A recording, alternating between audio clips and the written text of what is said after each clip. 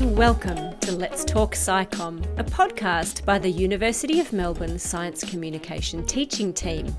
I'm Associate Professor Jen Martin and my wonderful co-host is Dr. Michael Wheeler, and we believe that science isn't finished until it's communicated.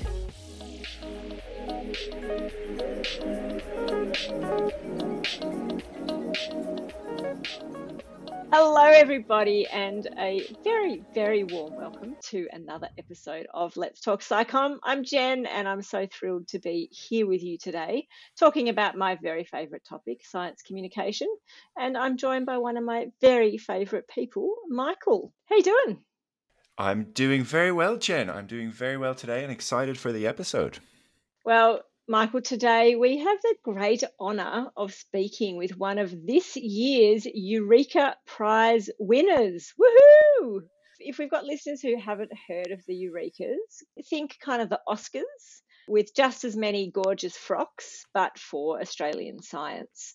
So the Eurekas have a whole lot of different prizes. There's 19 of them across a whole range of different topics. So there's a prize for applied ecological research. There's one for infectious diseases research. But they're not all research prizes. There's one for the innovative use of technology, for outstanding mentorship of young researchers, which I think is great.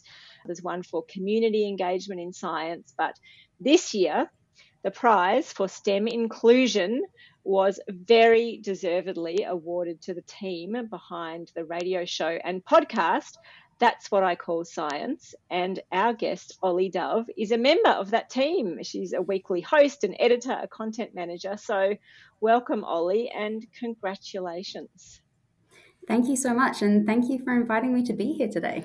Well, we feel pretty lucky because winning a Eureka Prize is quite a big deal. And it was just so joyous for me to be there at the ceremony. And I don't know if you remember, but I was sitting really close to you, I think just one row in front. And when you were announced as the winners, turning around and seeing this absolute unbridled joy and surprise on your faces when you were announced as the winners, it was beautiful. How did that feel? We were so shocked. As soon as they said that, we knew that was the beginning of the winners. And I don't necessarily know if it was viewable, but when we were on stage, the two of us were just shaking so incredibly. So I got to go to the award ceremony with fellow co-manager Anna Bella, and I felt so lucky to just be in the room with everyone and get to experience it. Oh, look, it's just amazing, Olly. And for anyone who hasn't yet listened to your podcast, and of course, the minute you finish listening to this episode, you should. That's What I Called Science. You're based in Tasmania. It's a volunteer-run show. It's a radio show, and it's also a podcast. And the radio show is now broadcast all around Australia on different community radio stations. And really, as you've gathered from the fact that you won a prize about inclusion in STEM, my understanding is that your focus really is on sharing diverse voices in STEM, STEM-M. And of course, we can't wait to ask you more about that because, we can't wait to ask you more about the podcast. But before that, I want to flag that that's all volunteer stuff that you do. And I can relate. I also do a lot of radio as a volunteer, but you're also a PhD student. So you're based at the Institute of Marine and Antarctic Studies at the University of Tasmania. And being the geek that I am, of course, I wanted to look up about your research. So Michael, as a non-ecologist, this is the official title of Olly's research: The influence of fine-scale environmental variation and anthropogenic factors on the foraging ecology of marine mesopredators in southeast Tasmania. So, Olly, I guess first of all, tell us about your research. And in particular, I want to know in this context, what are the marine mesopredators? And secondly, do you get to do lots of cool field work? Yes. So a quick answer to number 2 before I go into it later is that yes, I do get to do lots of cool field work. It's by far the best part of my PhD. But essentially that very fancy title, all it really means is that I look at how 2 seabirds, the short-tailed shearwater and the little penguin, dive and find food underwater. These 2 species actually overlap, so they live in the same area, which is really fun. I've seen some sort of rental disputes between the 2 when they fight over burrows and nests. It's hilarious. I think it could be a reality TV show in itself. that is what I am currently in the last 6 months of a PhD processing, Mm-hmm. looking at lots of different numbers to try and work out the different movement patterns underwater of the two birds. Yeah, it's really interesting. So it sounds like you're kind of getting to work closely with these birds as well. Are you tempted to name them? Oh, well, we do give nicknames to a few of the birds. I had one of my favorite ones was on the very last trip, and it was 1,700 grams. So it was the biggest penguin I'd worked with. And yeah, we called him Big Boy. And he was a gentle giant, except he wasn't gentle at all. Little penguins are very sassy, aggressive, cheeky little ones. However, shearwaters, they can go on short trips around Tasmania for 3 days at a time, and they're the trips that I want to study. But sometimes if they need a little R&R for themselves away from the chick, they will go all the way to Antarctica to feed for 2 weeks. And it's so impressive that they can get there and back. I think they're not a big bird. They're only around 600 grams. And the fact that they can do a commute like that is extraordinary. But it does mean that we have to wait for them to come back. So I'll be on Wedge Island for up to 5 weeks to wait for them. And Yeah. given that you have to walk around a colony every night until 1 or 2 a.m., and you might not see a bird for 3 weeks before they all start coming back. It gets kind of bleak at that point. I can imagine. That's dedication for you, all that waiting around. I guess it's worth it in the end, right? Because Australia has some really unique species. My accent detector is beeping, and I noticed that you do have a bit of an accent, and perhaps you haven't always lived in Australia. Would that be fair to say? That is fair to say. I've actually come back and forth 3 times. So I'm from the UK originally, from just outside London in the south of England, and I wanted to do my undergraduate degree in Australia but couldn't afford it as an international student. So I went to the University of Manchester, partially because they had a study abroad program. And so during my zoology degree, I came and studied at the University of Queensland for half a year. And my suspicions were correct in that I absolutely loved Australia. I love the way of life. I love everything. I love how nature is just much more integrated into your day-to-day life here, and I love the space and the blue skies. And I often say I felt like Dorothy going from black and white Kansas to the very colorful Oz, because I literally came to a very colorful Oz. But unfortunately I had to go back. I ended up at Imperial College London, and it was a dual degree in taxonomy and biodiversity based at the Natural History Museum of London. And so studying there and getting to walk past a stegosaurus on my way to lectures every day was wild. It was so good. And it's actually where I had my first radio show. So a few of my course mates and we had a weekly show called The Natural Selection, which was really fun and got me sort of like hooked on the radio world.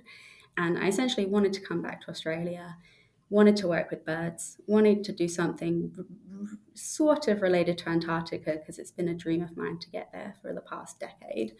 And yeah, ended up here at IMAS. What an awesome journey. And you immediately piqued my interest when you said that you'd been to Imperial College London, because the thing that I'm really keen to get to is from that passion for animals and nature and zoology, which is absolutely my background as well. I'm really interested to hear where this shift into science communication came from. And the reason I visited Imperial College London is because they have a really great science communication teaching program. So was that involved? Like, how did the radio happen? And I know because you've done so many things, Ollie. Like, I think it was back in 2015, you wrote a kids' book about a pigeon learning to fly. I know you've written 3 novels. You've made a whole lot of video blogs. You've been doing a lot of science communication. Clearly, this is something that you love. How did that begin? Full disclaimer in that my dad actually worked in radio as well, so not science communication, but I did as a kid get to go into the studio, and it was always very exciting. It was like what a world to work in.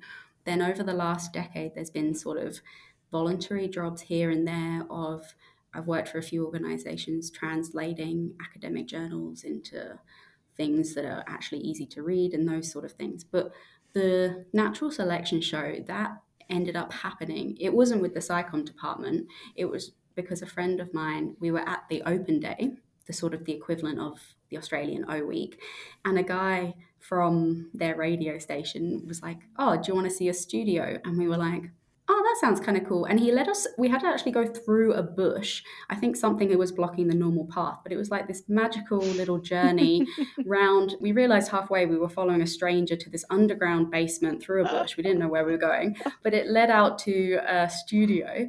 And we sat down and we asked a couple of other friends as well. And we were like, yeah, why not have a radio show? So every Wednesday at 9 p.m., we would have a different topic and we would bring music and facts and just talk about the natural world on a different theme each week. And it was amazing. It was great. We probably maxed around 10 listeners, but it was really fun and it was a really good chance to practice being on air live and getting to do something a little bit different. And so when That's What I Call Science were advertising for 2 new team members in 2020, a friend of mine saw it and heard about that and actually passed it on to me because they knew I had a bit of a background and an interest in that sort of thing. It sounds like Narnia. You finding Yeah. you finding the studio. I'm picturing, with the lamp and the woolen Yep. coats. Yeah, and given I love Narnia, it's probably also part of the reason why I grew up to be a zoologist. It'd probably be a good place to have a recording studio, in a cupboard with behind loads of coats. It'd be good for the sound, I reckon. Oh, Yeah, that's true. Soundproofing. Maybe when we design our studio, Jen, it can be like a Narnia style studio. Will there be lots of Turkish delight? Oh, now you're speaking my language. But Ollie, it sounds like you're really following your passion there, and you're able to kind of bring the stories around what you're interested in the natural world to a broader audience. And you've been doing it for a while. You're pretty good at it as well. I know in 2021 you were an Inspiring Woman in STEM Tasmanian Fellow. Curious to ask you a bit more about what that involved. Yeah, I'm so glad you did actually, because that's a wonderful thing to have been a part of. It's a grant award scheme in that people can do an outreach project. And so what I submitted for and asked for was actually a camera so that I could film and make some videos of my fieldwork on Wedge Island and then share it and just make some resources to be able to send back home. And then what's actually been a long-term benefit of being one of the fellows is that a few times a year we all meet up, and it's been a really supportive network and cohort to be a part of because we're all from different faculties at University of Tasmania. So it's been really nice, and I think I'm very much the least inspiring of all of them because they're just wonderful women that are involved in it, and I'm really glad that I got to know them. I do not buy that you were the least inspiring. I'm sorry, but I think that is definitely not possibly the case. It's interesting though, isn't it? I've had the good fortune of being part of a number of kind of different programs where you end up with this extraordinary network of particularly women in STEM. And, you sort of spend half your time just feeling like an imposter and comparing yourself to everyone else, but then just feeling so lucky to get to interact with incredible people doing incredible things. Mm-hmm. Yeah, and touching on being an imposter, that's such a valid point to raise as well, because I think everyone feels like an imposter at one point or another, but especially when you're doing a PhD, and especially if you're doing a PhD by fieldwork, because I'm surrounded by friends publishing and I'm just not. And so back to That's What I Call Science, but it gives me a sense of having helped the scientific community that I don't necessarily get in my PhD. Yeah, great to get the recognition from some of these prizes that you've been winning. I guess that might help with the imposter experience. I don't know. Yeah, or make it worse. But no, it does.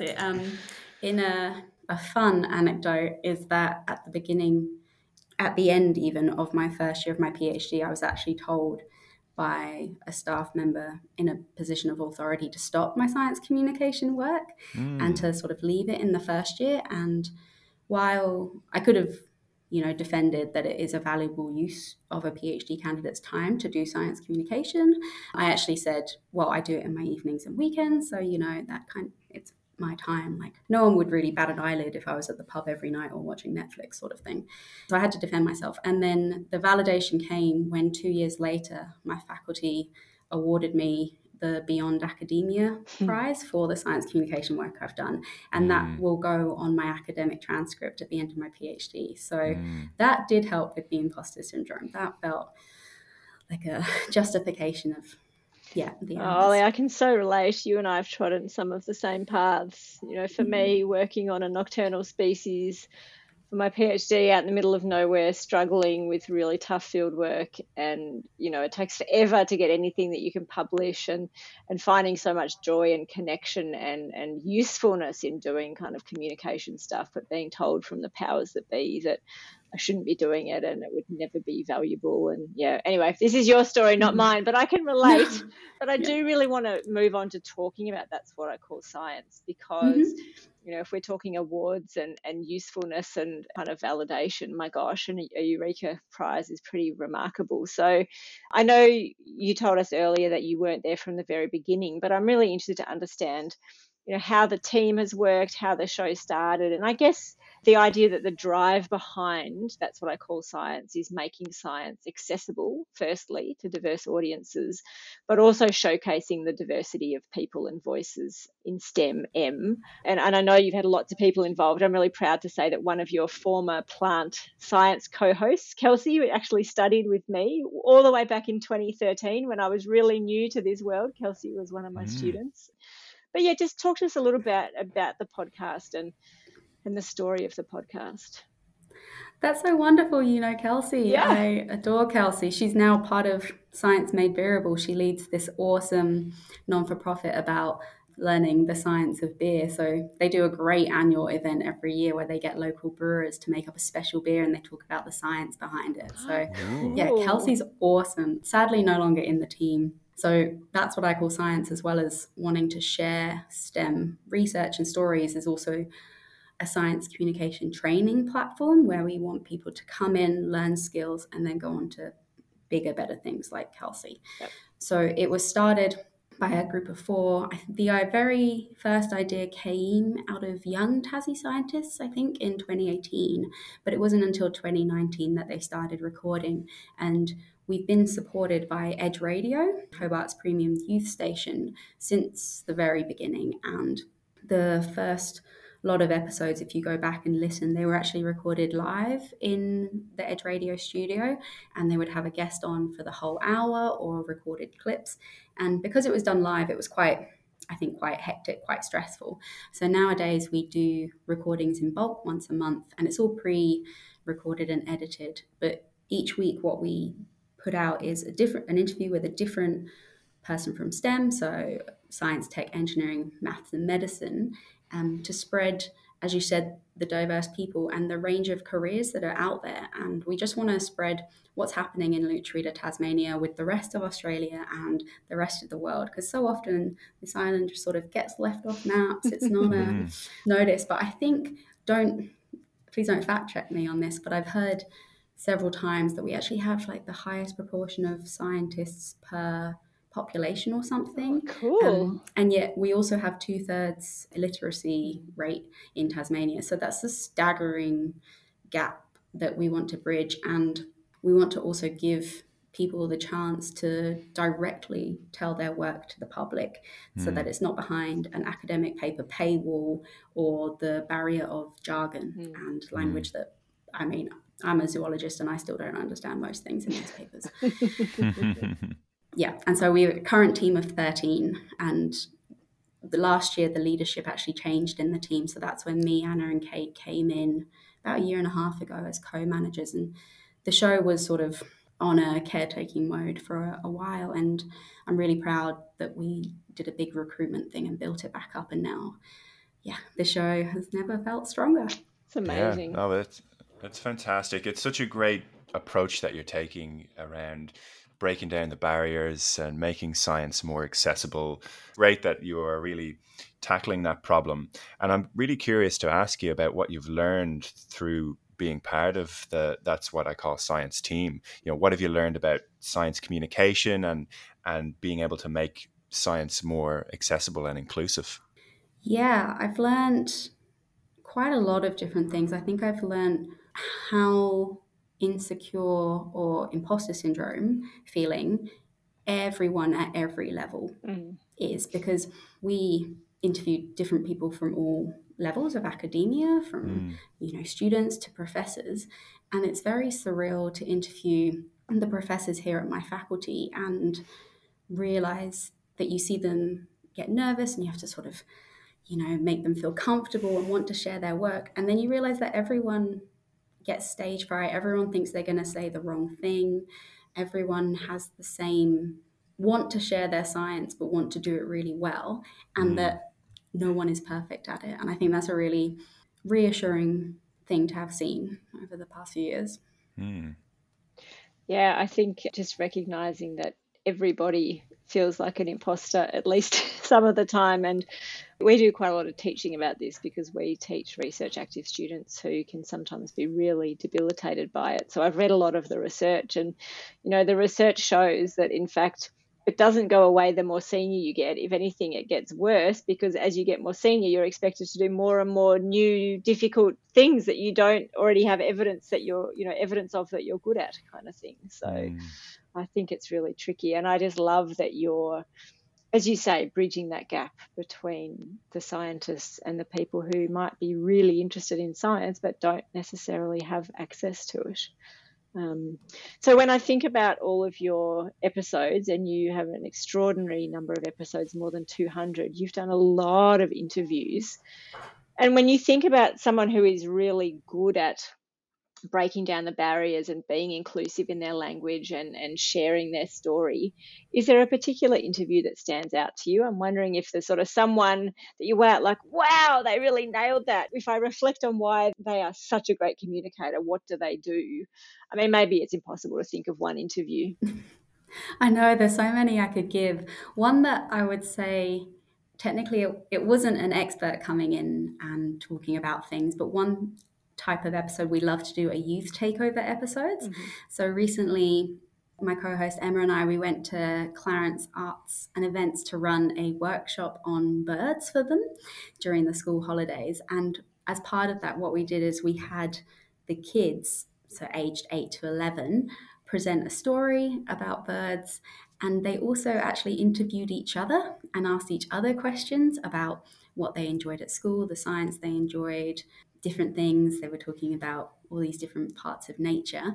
And those sort of episodes are the ones that I think stay with you the most in seeing the passion in future generations and in the youth, because they ask questions that often, say, if I was watching a talk, even though I enjoy conducting interviews, I very rarely ask questions at the end of a talk because I'm afraid of saying something stupid or saying something that was already covered, or basically just making a fool of myself. But if you let kids ask questions, they ask the best questions. Yeah. They don't have any of those inhibitions. Nothing's holding them back. And one of the kids was actually at the Eureka Prizes. They showed our video, and the very last, like a 30-second video about That's What I Call Science. And the last thing to be said was, one of the kids from this event said, "And I want to know how I can change the world." And the entire room went, "Ah!" And it was so lovely. But yeah, you get absolute gems in episodes like that. Such an important takeaway there, isn't there? That our own inhibitions and our own kind of fears and inadequacies and anxieties really can prevent us just going back to a childhood where most children are remarkable scientists because they're just curious and they're not afraid of being judged. And yet, as we get older, we get into this headspace of, oh, what are they going to think? And what if I ask something silly? And yeah, I mean, I love giving talks at schools because, as you say, kids ask the best questions. They do. Yeah, it kind of makes you think, what are we learning that brings us out of that zone of being not afraid to ask those types of questions, and we get caught up in our own heads. I guess we would all do well to channel more of our inner child, I guess. Well, I do that anyway all the time. You do, Michael. It's one of the things I most love about working with you. It's just fabulous. Well, we've had some fantastic advice from you, Olly, and we have reached the time of the podcast that we're going to shift gears a little bit now. We've got a few more questions, but they're not as hard-hitting and serious as the questions that we've been asking you.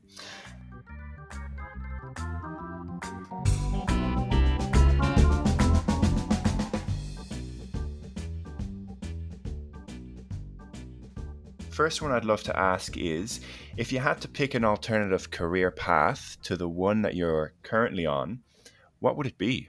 It would be author. Funnily enough, when I was looking at what career I wanted to do growing up, I was like, oh, I can't pay rent if I'm an author. Like, there's no money in it. There's no job stability.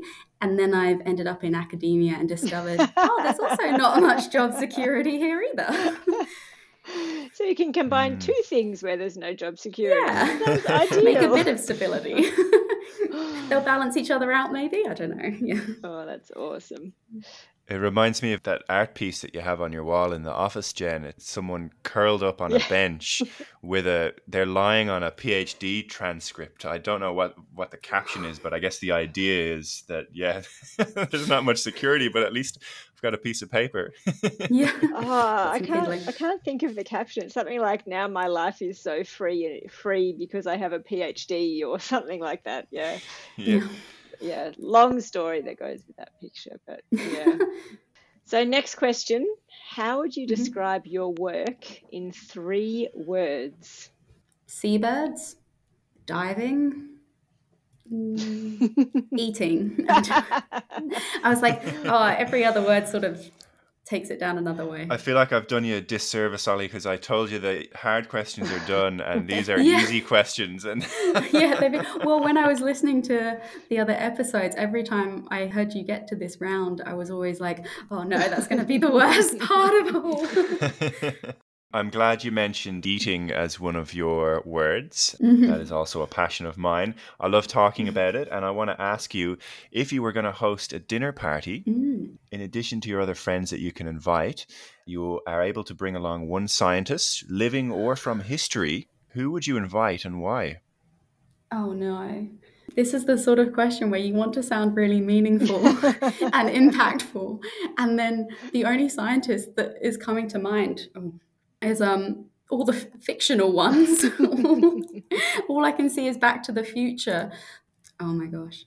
This is a very niche reference, but it's actually someone called Natalie Bull who worked on Wedge Island before me. And so she had sort of the past record of length of time spent on Wedge Island. And I think I've beaten her because I've accumulated 6 months. But we've never actually met in person.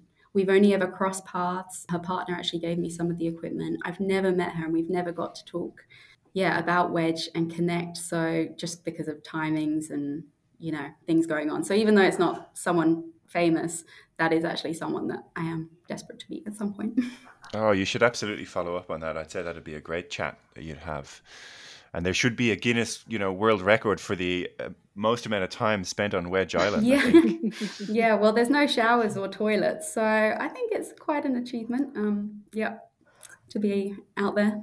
Well, I think that lends itself beautifully to my next question, because maybe fieldwork is sort of the answer, although maybe it's absolutely the opposite of the answer. The next question is, what have you learned to date about work-life balance and how to try and achieve work-life balance?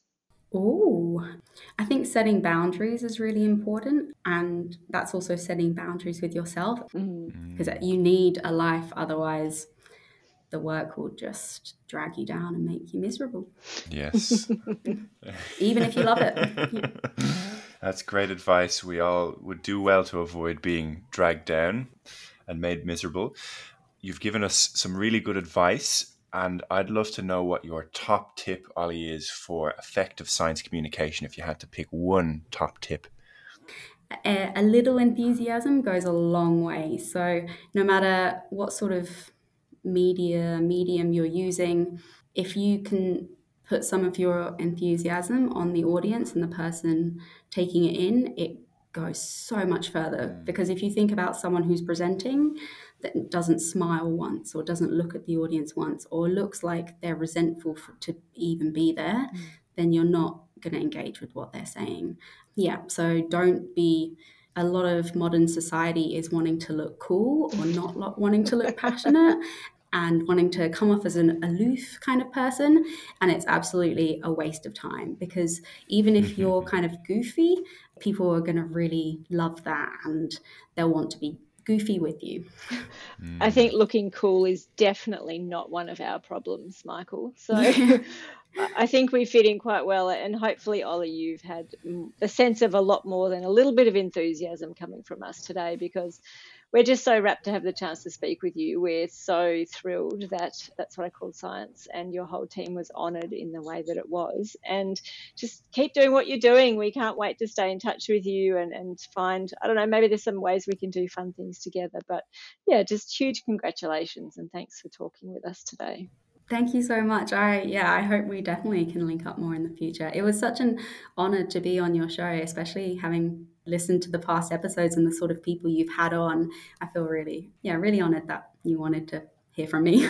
Oh, well, thanks so much, Ollie. I hope we've lived up to your expectations, and it's been an absolute pleasure chatting with you. Thanks, you definitely have.